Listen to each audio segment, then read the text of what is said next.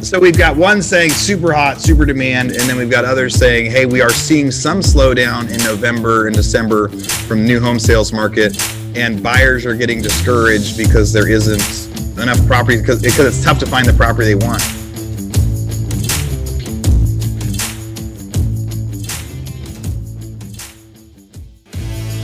So the question is this: how do most agents find the secrets to succeed in today's competitive real estate market, especially when the top agents are keeping those secrets to themselves? That's the question, and this podcast will give you the answer. Hi, I'm Aaron Amuchastegui, and welcome to Real Estate Rockstars.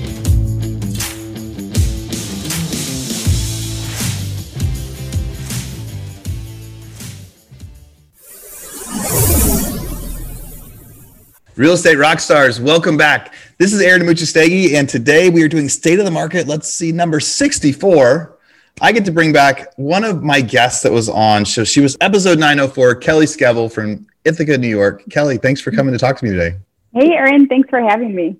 You know, Kelly and I, we check in a lot online. We get to kind of follow each other with what each other's doing and getting to see like different investments that she's working on and different tips. So I reached out to ask her if she'd come on again and just talk news with me. And now we're here. So it's end of 2020. Do you feel like 2020 was a fast year or a slow year? I feel like both, right? I feel like at times it was flying by and at other times it was like the longest. I feel like the summer was like the longest. I feel like both. I don't know. Yeah. What about you? I think it's weird because at the beginning you think that it's going by. I think it went by fast. Right now it feels like the year went by fast, but when you're doing like the same thing every day, right? Like when we were on lockdown and there was no variation from day to day, the day felt like, oh my gosh, it's just going by. But like then the memory like links them all together into one day, and it's like, oh, that's first 6 weeks of lockdown went pretty fast. Yeah, that was easy. Yeah. Now we got to see what's next. So when you came on back in like March and April, the world had just been shut down. You're in upstate New York. You had talked a lot about kind of how to run your business as a real estate agent while you had kids at home, right? Because that was at the time everybody had, because you had done that before, you had experience with that before, and at the time everybody was kind of experiencing homeschool and being a parent and an at-home parent and a worker at the same time. So you gave lots of fun tips about how to do that.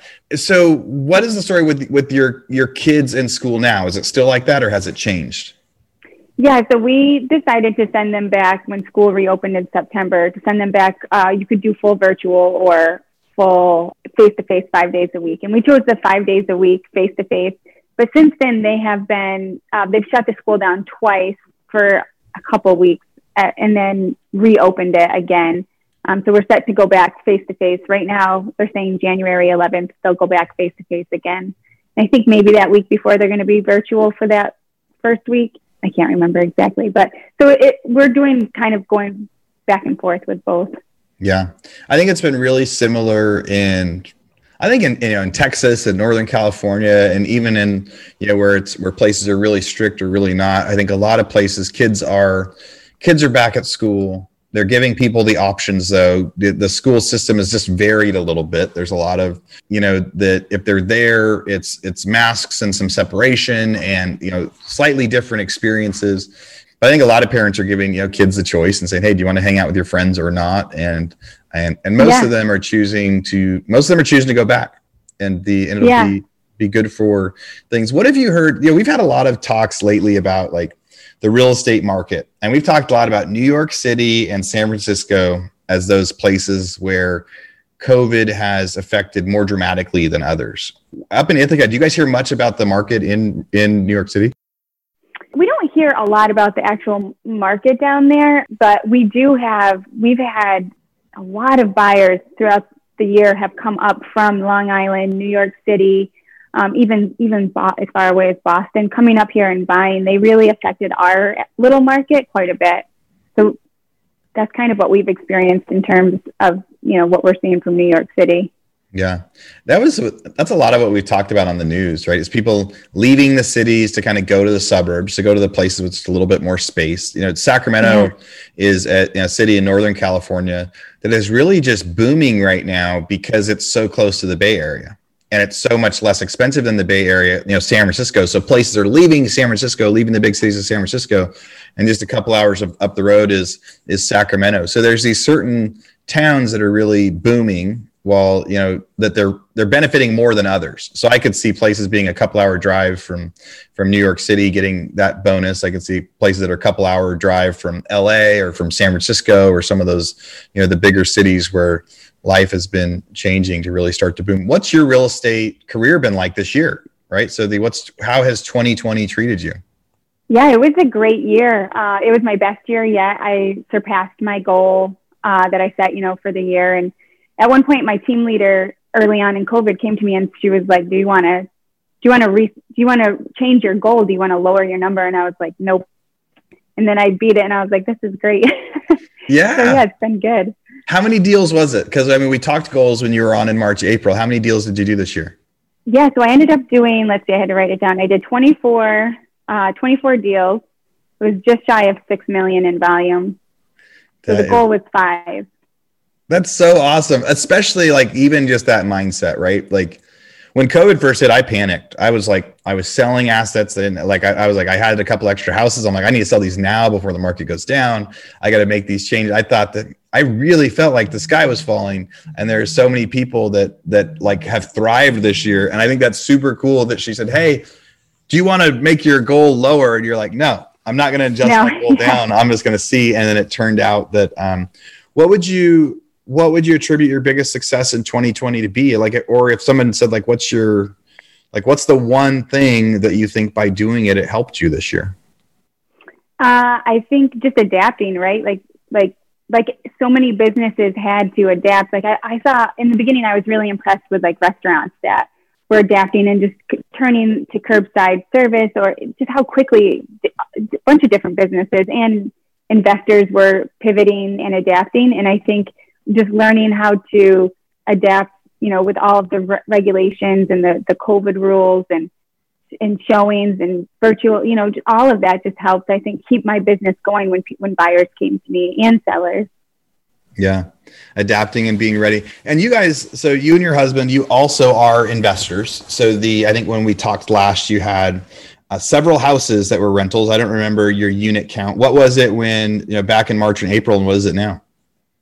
Yeah. So when we talked last time, we had 10 units that we owned, and we had an 8 unit under contract. And shortly after, I think we had our interview, we closed on that. And that has been an awesome addition to our portfolio. There's, I think in general, so you have 18 units, and we have a large portfolio, and in general, we're more occupied than we've ever been. We're like a 99.9% occupancy rate, and we have some people not paying because of eviction moratoriums and stuff. But our collection rates are kind of higher than they've ever been, even considering that we have some people in default because we're fully occupied. We're doing better. What's it been like for you? Yeah, I agree. We have been 100% occupied since last January, which for quite a few years was not the case for us. Yep. And we are actually, all of our tenants are paying as well. We have a mix of students and young professionals. And then with this newly acquired 8 units, we have a couple Section 8 tenants mixed in there too. And for now, everybody is paying. I take that back. There's one tenant that we inherited.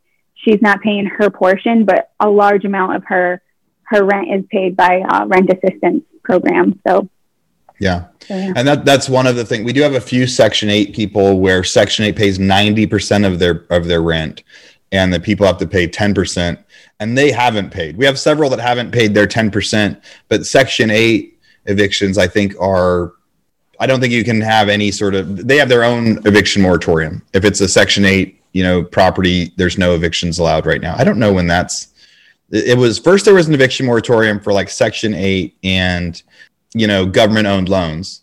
And then that kind of went away, and then it was replaced with the CDC eviction. And we'll get into that one with the news. Maybe the Section 8 one's gone. Maybe it's just the CDC one now, but I'll have to double check that. Yeah, I haven't heard about that Section 8 one. I actually just recently called to get some more information on evictions, and I didn't hear that Section 8 one, but that could, totally still exist, and I'm just not aware of it. Yeah. I really love having Section 8 rental assistance rentals. I mean, it's even when it's just the 90% of the partial coverage, because once you get that resident in there, for the most part, they love being in the program, that, the rent comes on time, and they know if they mess it up, they kind of lose that ticket. So I've heard horror stories of people like, wrecking stuff, of Section 8 tenants being bad, but I haven't had that experience at all. Have you? You just have one Section 8 tenant? We have 3 that we inherited with that 8 unit, and then otherwise we didn't have any previously. And 2 of the 3, are great tenants. They pay their portion on time. They keep their places immaculate. It's been really great, and they had lived at the property for quite a few years, prior to us taking it over. And as long as they want to continue to stay, we'll have them stay. But it's been I'm a little more open to it now that I've experienced it, and especially in a pandemic, like you said, where most of the rent is being paid by the government. Yeah. That's one thing that I think that Section 8 programs are going to get bigger. Some of the news from a few weeks ago was kind of one of Biden's plans of affordable housing, and really trying to push more affordable housing and putting more money into that, changing zoning laws and things like that. And if I was going to have one prediction of 2021, it would be a lot more Section 8 funds available before the end of the year. Yeah. A lot more Section 8 programs. And so if you are listening and you're a landlord, or you have, customers that are landlords, I would start to learn a little bit about, Section 8 and how it works.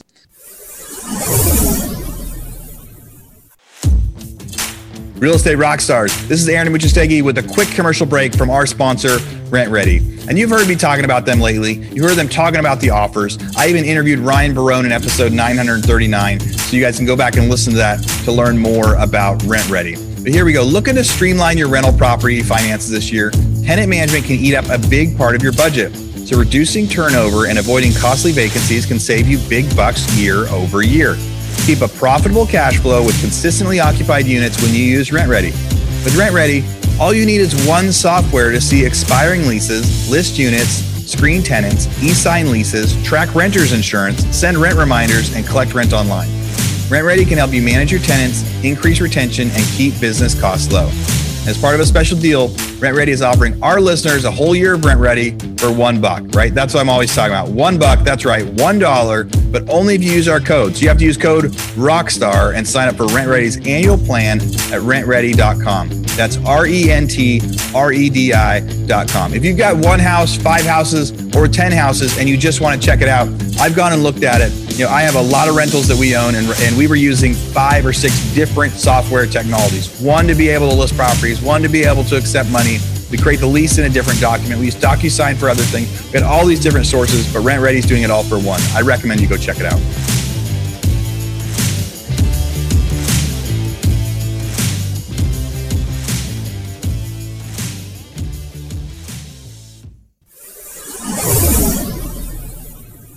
Let's jump into some news.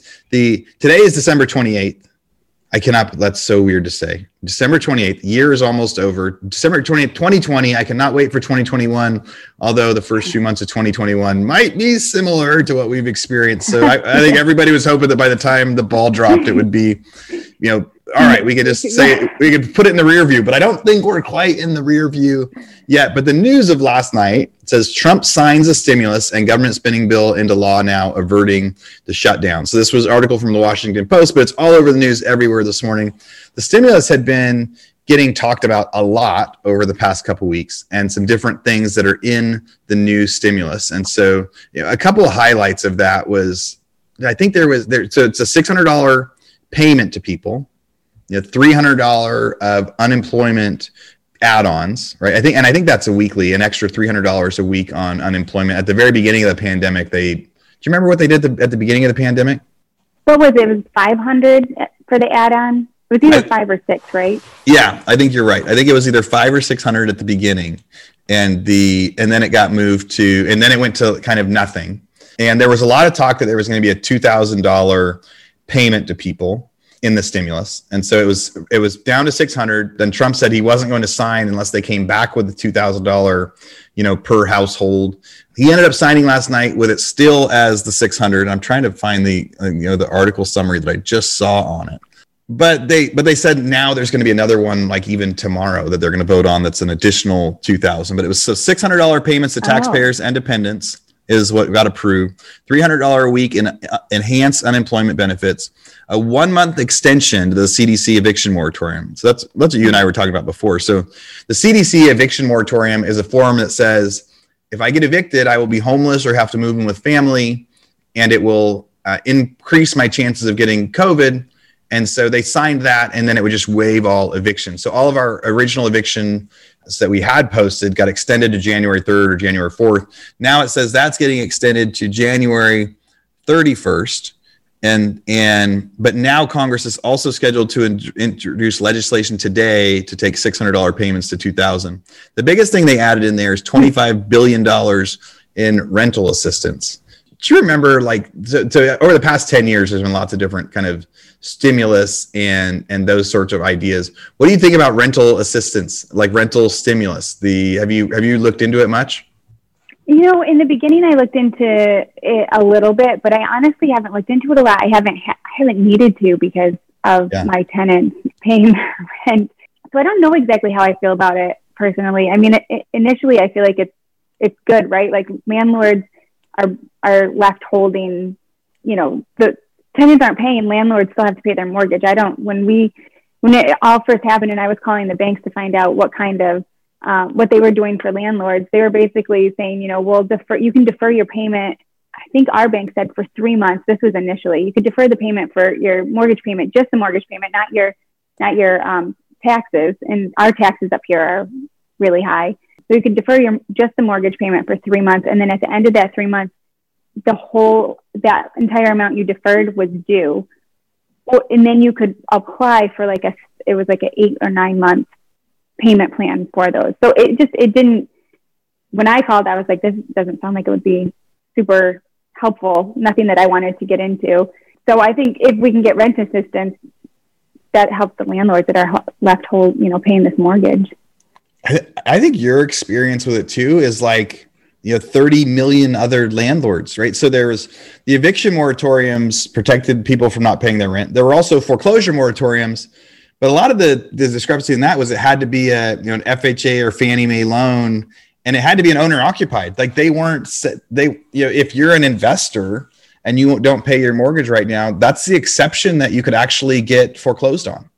Right. So there are still some foreclosures happening. It's about, it's 1/5 of the normal number right now, but that's the exception. Private loans or ones that were investor loans. So if you have an investor loan, so small landlords are the ones that I think have struggled the most with these eviction moratoriums. I understand why you do an eviction moratorium, right? You don't want to have so many, tens of millions of people getting evicted all at the same time, especially at a time where it's, financially, they haven't been able to replace income. Now with this new stimulus, hopefully people get the people on unemployment get that little bit of extra money. And I don't know if I don't know how it's going to be taxed. I think the extra $600 payment and the extra $2,000 payment, it's kind of like a prepayment of a tax credit or something. So so it's not free money. There are some kind of caveats to it, but it says this $25 billion plan. So the National Rental Home Council is a group that I'm a part of. And they said appropriates $25 billion for implementation. They read the new act and kind of sent us a summary. And it said each state, District of Columbia, will be eligible to receive funds directly from the Secretary of the Treasury. If it says local governments are eligible to receive funds directly from the Secretary of State if their population exceeds 200,000. Initially, each state will be eligible for $200 million regardless of its size, leaving $14.6 billion. $14.6 billion will be distributed to states in which their proportion to their share of the U.S. population. So it's kind of said of the $25 billion, $15 billion of it is just going to be spread out among states based on population. And $10 million is going to be specific to places with higher population. And then, every state's going to have, some of that. It says eligible households. Eligible household includes a household that contains an individual that qualifies for unemployment benefit, experienced a reduction in household income, at risk of experiencing homelessness or housing instability, or at or below 80% of the area median income. So I don't know if people need to be both on unemployment. I said it qualifies for unemployment benefits. I don't know if that means they have to be unemployed or not. 80% of area median income, but it says they will be able to use the assistance for rent, rental arrears, utility and home energy costs, and other housing expenses determined by the Secretary of Treasury. So they're going to essentially get the money to local counties and local cities. And they said some localities already in April and May came up with their own rental assistance programs, and then they spent the money really quickly. So they said that those counties and cities that already have a program are going to get that money first. And so people, if you're out there listening, I would say get ahead of it, because that is a really big fund that they're trying to push into that. But if you do the quick math on, how many tens of, if there's 10 million people in default, and each of them gets behind 3,000 in rent, I think that's I don't know if I'm doing my math right, but I mean, you're going to start spending. Yeah, it's going to get used up. 30 billion is going to go pretty fast in that. So that's going to be really interesting. So I'm glad you haven't had to look at it yet. And and we are going to start to look at it. And so, and our advice to landlords out there is to be able to get ahead of it, try to figure out what programs are going to do it.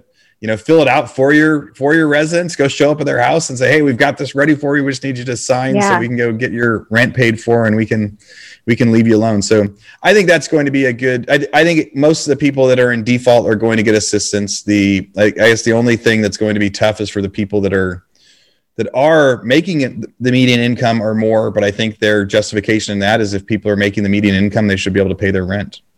So we'll see. And then the CDC eviction moratorium, that's the January 31st, and it won't be extended again by this administration, I have to imagine. Do you think they'll keep extending that throughout next year? I was actually personally, I was surprised that it only was extended to the end of January. I thought for sure it was going to go into March. Yeah. I think some states have taken it further already. I mean, I think California, it's end of February right now, and some different places are doing it. Yeah, it was kind of like punting it. It was just a quick little punt to say, all right, so now it'll get through one administration and leave it up to the next administration to figure out what their rules will be. I think this year there's going to be some sort of something to slow the normal process of it, whether it's a full moratorium. I mean, there are some exceptions to the moratorium that people are starting to see. We have one resident that we found out he actually owns a house too, but he's on the CDC moratorium form. But in that form, he has to sign something that says, I don't have any other properties to live in. Well, that's interesting. Yeah. If it's inaccurate, if he actually had two homes and he's not paying rent on one, so we'll see. It'll be interesting. There isn't really a specific way to go back to court and say, hey, he's in violation of that. So lots of stuff on rentals. The next article that I sent over to you that we were looking at, it's along the same line. I just wanted to touch on it really quick. It says, millions of renters are fighting to stay housed as the eviction near. And this was a Bloomberg article, and it was an opinion article from Prashant Gopal and Patrick Clark that just says, hey, they're going to give $25 billion for rent support, but it falls well short of what's needed. And it goes through kind of the story. Are you going to risk potentially dying just to pay a bill? But if you don't pay a bill, you're going to be homeless. You have to literally decide what's worse. And so that's what kind of people are facing out there. I was thinking this article had a little bit in there of, how quickly they thought that. It said Democrats and Republicans broke a months-long stalemate to pass a $900 billion pandemic relief package. Yeah, even that, which extends the federal eviction ban through January and earmarks $25 billion. It says, this is the number I want to see. Tenants owe landlords $70 billion in back rent right now. Oh my gosh. Is that really what it is? $70 billion in back rent, additional fees, according to estimate by Mark Zondi. So that's exactly what we were just kind of almost predicting, right? Like that'll go quick. Yeah. Super quick. Wow. That's a lot of billion. Like that's yeah. So, and the unfortunate part is most of those landlords aren't people that have 300 houses or 200 or 100 or even 18. Most of those landlords have one house, two houses. Yeah, I think the little mom and pop little landlords. Yeah, there will be some opportunity there, but it would be really tough to have one rental. So many people are just getting by themselves. They got one rental, one mortgage on it, one tenant, and that tenant isn't paying rent. And if $70 billion is owed, it's too bad that especially the package itself was $900 billion. I guess I would have been happier if $70 billion of that was accumulated because that could have, the ultimate reset is what a lot of people have pushed that could help So I think I agree with that opinion that, hey, it falls short. It says landlords filed more than 7,300 evictions in November, nearly quadruple the number in July. And property owners filed more than 2,600 cases last month in just Phoenix and Houston, where there are fewer, safeguards, postponing. Oh, it said in New York City, where state law protects people facing COVID-19 hardships, landlords filed 7,300 evictions in November. Wow. Quadruple what the number was from July. So in July, there was like 1,600 evictions in New York City. In November, it's 7,300. Wow.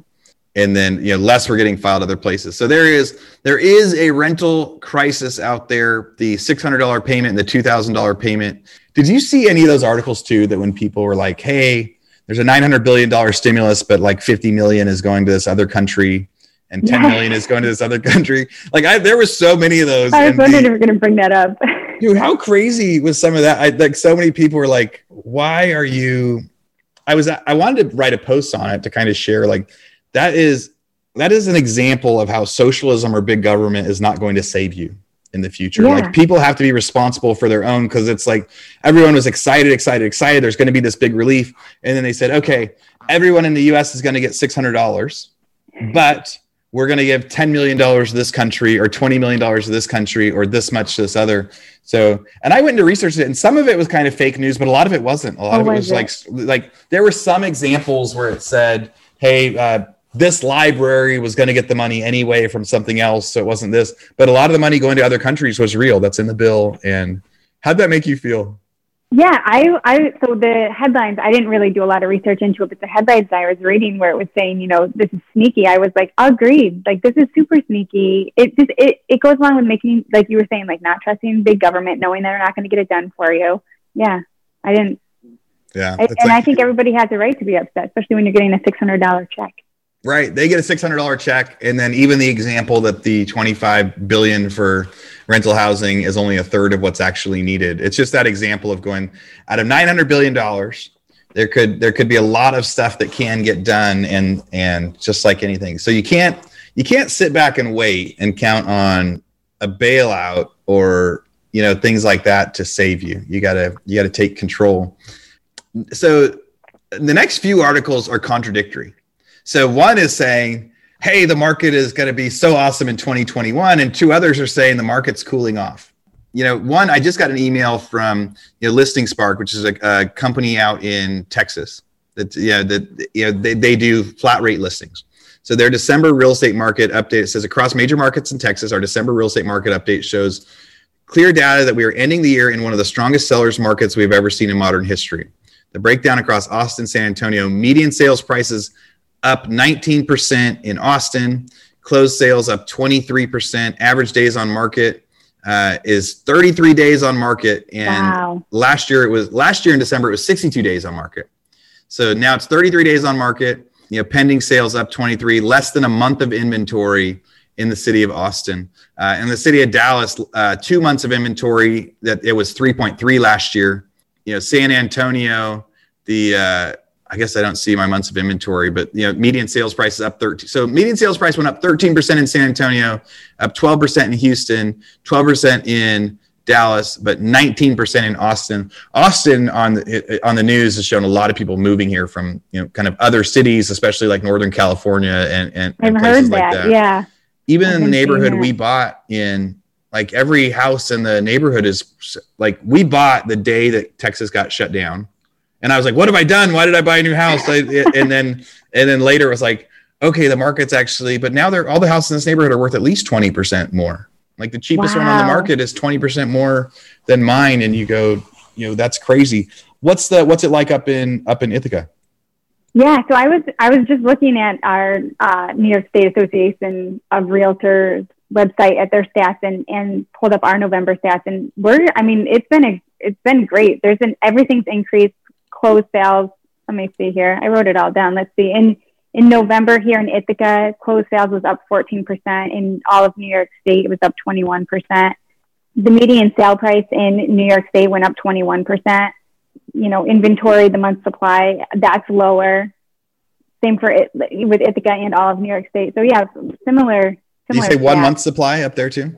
What do we have? Let me see here. You have the percentage. It's down 26% for all of New York State. I don't have That's crazy. As a state, that's crazy too, because that's averaging in some of the markets. They're saying, I mean, they say only New York and San Francisco and a couple other cities actually have, more houses on the market right now than they had a year ago. So if you're looking at it statewide and still getting that's impressive. So the three different articles. So an Inman article that came out the day before Christmas says, a super hot market. Economists weigh in on what to expect in 2021. A handful of economists shared with Inman their forecast on home sales. It says the housing market will enter 2021 blazing hot with off-the-charts demand and extreme shortage of homes on the sales. On home prices and sales, we're going to see start of the year in a super hot market. So that was the CEO of housing market analytics firm Atlas Research. Inventory has plunged to just under. So he's saying inventory is down, demand is still up. That was Altos data.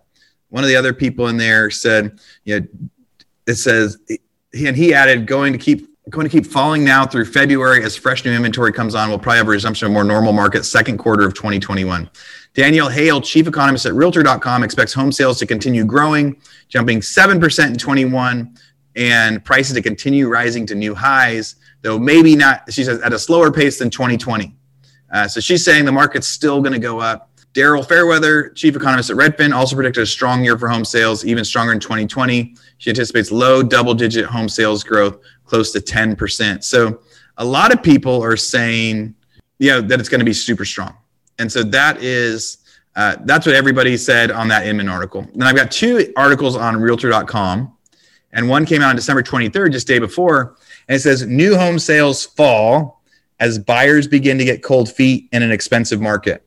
And that was December 23rd. A week prior, it said new home sales are booming. So specifically sales of newly built homes occurred at a seasonally adjusted rate of 841,000, 11% below the pace from October. And so their headline was, people are getting cold feet because now it's getting expensive. And I have seen that new home sales, every time they release a phase of like 7 to 10 houses, they raise the prices, and 7 to 10 houses, and they raise the price. And then another Realtor.com article the day before that says existing home sales, so these are resales, one person selling to another, fall in November as buyers struggle to find properties to purchase. So we've got one saying super hot, super demand, and then we've got others saying, hey, we are seeing some slowdown in November and December from the new home sales market, and buyers are getting discouraged because there isn't enough property because it's tough to find the property they want. When you think about both those sides, I know we've only got a couple more minutes, but what are your predictions with that? Yeah, it's interesting. I feel like the market here in our area is going to open up soon. I mean, it has slowed down a little bit, but I feel like 2021 is going to be another strong market. I don't disagree that buyers are getting discouraged. Right now, the buyers that I have are, there's really not a lot out there. There's less than normal. This is our slow market. There's even less out there for them to choose from right now than usual. So I agree that they're getting frustrated, but I think it's going to be 2021 is going to be another great market. I think it's going to be a seller's market. But yeah, I think we're going to continue to see a strong market. Yeah. I think interest rates are going to stay low. I mean, they said 6 months ago that they were going to keep them locked in for the next 3 years. And I don't see that really changing anytime soon until we see a bunch of economic jobs and, big boom and come back for that middle class sector, for the service industry, for some of the people in the finance industry. Some of those sectors have almost no unemployment right now. And so they're booming and they're getting all these low interest rates. The people at the more, affordable end, lower income stuff, there hasn't been a lot of job replacement in that. So I think they'll keep interest rates low because of that. And I think you're right. I think supply will stay low because there's nothing that's all of a sudden going to put a bunch of houses on the market. Yeah. Nothing's going to change that. There isn't going to, like, home builders are building. That's the only way supply is added. And they won't be able to build at that pace that works. And not everybody wants to live in a new home community. So as they add on, specifics, most of the time new homes are built kind of in outskirts in these spread out markets. And so there's going to be some places where there's nothing that's going to bring on extra supply. And I think they're going to keep rates low where people can qualify. So I think you're right. I think at least the first few months of the year, we're going to continue to see a seller's market. We're going to continue to see prices be tight. Although I won't be surprised if we start to see months of inventory go up just simply because it takes longer to find the right house. Every time we list a house on the market, we get multiple offers right away on it for the most part, as long as it's like an average house. So every time that happens, there's 10 buyers and there's 9 people that are disappointed in one that gets the house, and I know. I don't even know if they're excited. If you're the highest bid out of 10 offers, are you like, yes, we did it? Or are you like, man, I just paid too much for something? How are your people feeling? If my people are the ones that lost out, I give them that talk, like, wow, did they really win though? Or, but if it's my buyer that won, I'm like, we won, we did it. You did a great job. You put together a great offer. So it just depends on which end of that, that my client landed on. But yeah, it was crazy for those buyers with, like you said, 10 offers. I did notice though, as crazy as the market was with all of the multiple offers that were going on in our area, that if you put your house on too high, people were smart enough that they weren't just grabbing things that were wickedly overpriced. It had to come on in a good range, and then it would multiple offers would drive the price up. But if you came on too high, people weren't going to jump on it just to buy a house. It was interesting. That's a great point. So the market's been hot, but not if somebody, said, hey, almost like that Zillow used to have a make me move, where it'd be like, your house is worth 200. And they're like, but if you give me 300, I'll move. So if people were doing that, then they're not seeing it. So last question, with that, what would be the one because you're both a listing agent and a buyer's agent, what would be the one piece of advice you would give somebody to get their offer accepted? If the people are like, we love this home, we want this home, it's not just price, any extra advice you would give them? Yeah. I mean, you have to get creative, and it's especially with the first time home buyers, really coaching them on how to get creative. So we'll remove contingencies that they're comfortable removing. I really try to get as much information and really push the listing agent from on the buyer side to find out kind of what what they're looking for. Cause like you said, they're not all looking for price. It could be that they just want to move fast. Maybe they want a 30-day here in New York. It takes us at least 60 days to close. But with an all cash offer, you can usually push that up to 30. So do they want a fast closing? Removing contingencies, really just working with your agent to work hard instead of just writing an offer and throwing it in, figuring out how you can put together a really strong offer, aside from the price. Yeah. Removing contingencies ahead of time, or doing an inspection ahead of time, and just saying hey, we're not going to do it. I think that goes a long way, because that is the one thing you don't want. You don't want to have 10 offers, accept one, and then have that buyer cancel a week or two later, because then you're like, man, I've had that happen a few times in the last 6 months and been like, I chose the wrong buyer. Even though it seemed like it was easy. Well, Kelly, thanks for coming on. We're out of time, but this has been a really fun state of the market. Any last thoughts you want to tell people as we're finishing up 2020? Yeah, I think just prepare. Like you said, what did I say? I saw one meme that was go into 2021 quiet with our prepared but quiet mouths. I can't remember. I'm totally messing it up, but yeah, I think it's going to be interesting as we set high goals. We'll go into 2021 like we did 2020 and hope for the best. Yeah.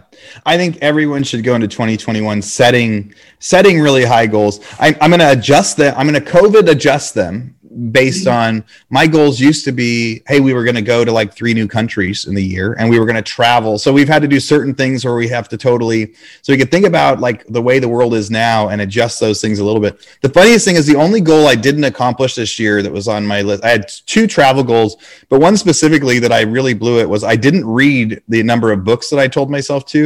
And I'm like, what excuse did I have in 2020 to not read enough books? And I didn't even have that high of a bar. It was read 10, and I usually do. And I did, of all years, to not hit my reading goal, I blew it in 2020. So, Kelly, thanks for coming on. We'll definitely have you on again to chat news with me. Aaron. And Real Estate Rockstars, thank you for listening. All right, Real Estate Rockstars, this is Aaron Amuchastegui jumping in again to thank you for listening to the show. Hopefully you guys loved listening to that one. And I want to make sure that you know about all of the extra resources that we have. And also, we need your help. They say podcasts are free. You get to listen to podcasts for free. But what is the cost of that podcast? I would say if I could beg you to pay anything for that podcast, I would say the cost of the podcast is going and giving a review. So whether you download it on Google or Apple or YouTube or anywhere else, please go give us a review. Say what you liked, what you didn't like. It helps us get better guests. The more reviews, the higher we get in the rankings. Right now, we are the biggest podcast out there for real estate agents, and we want to keep that spot because we know there's lots of podcasts out there. So go give us a review. Also, be sure to go to hibandigital.com. If you liked any of the resources that those real estate agents talked about, we've got a huge video vault of those resources for free. Every penny that comes on the podcast that we interview, they give us something that helps them get their deals or helps them work with their clients, and we put that in the toolbox in our vault for you. So go to hibandigital.com and you can get it. If you're looking for real estate education, go to rebusuniversity.com. We have all sorts of courses in there to help agents succeed in real estate. How to get the listing, how to negotiate deals, how to become an investor, all sorts of different stuff, rebusuniversity.com. And if you want to chat with me, go find me on Instagram. And if you come find me on Instagram, you can send me messages. Tell me what you want to hear. Tell me what you liked, what you didn't like. We try to put a bunch of content out there too. You can find me in 2 different places. It's at rerockstars.com for our Real Estate Rockstars page, or at aaronamuchastegui.com for my personal Instagram page, where I can chat with you about all sorts of different things. Thanks for listening. We'll see you again soon.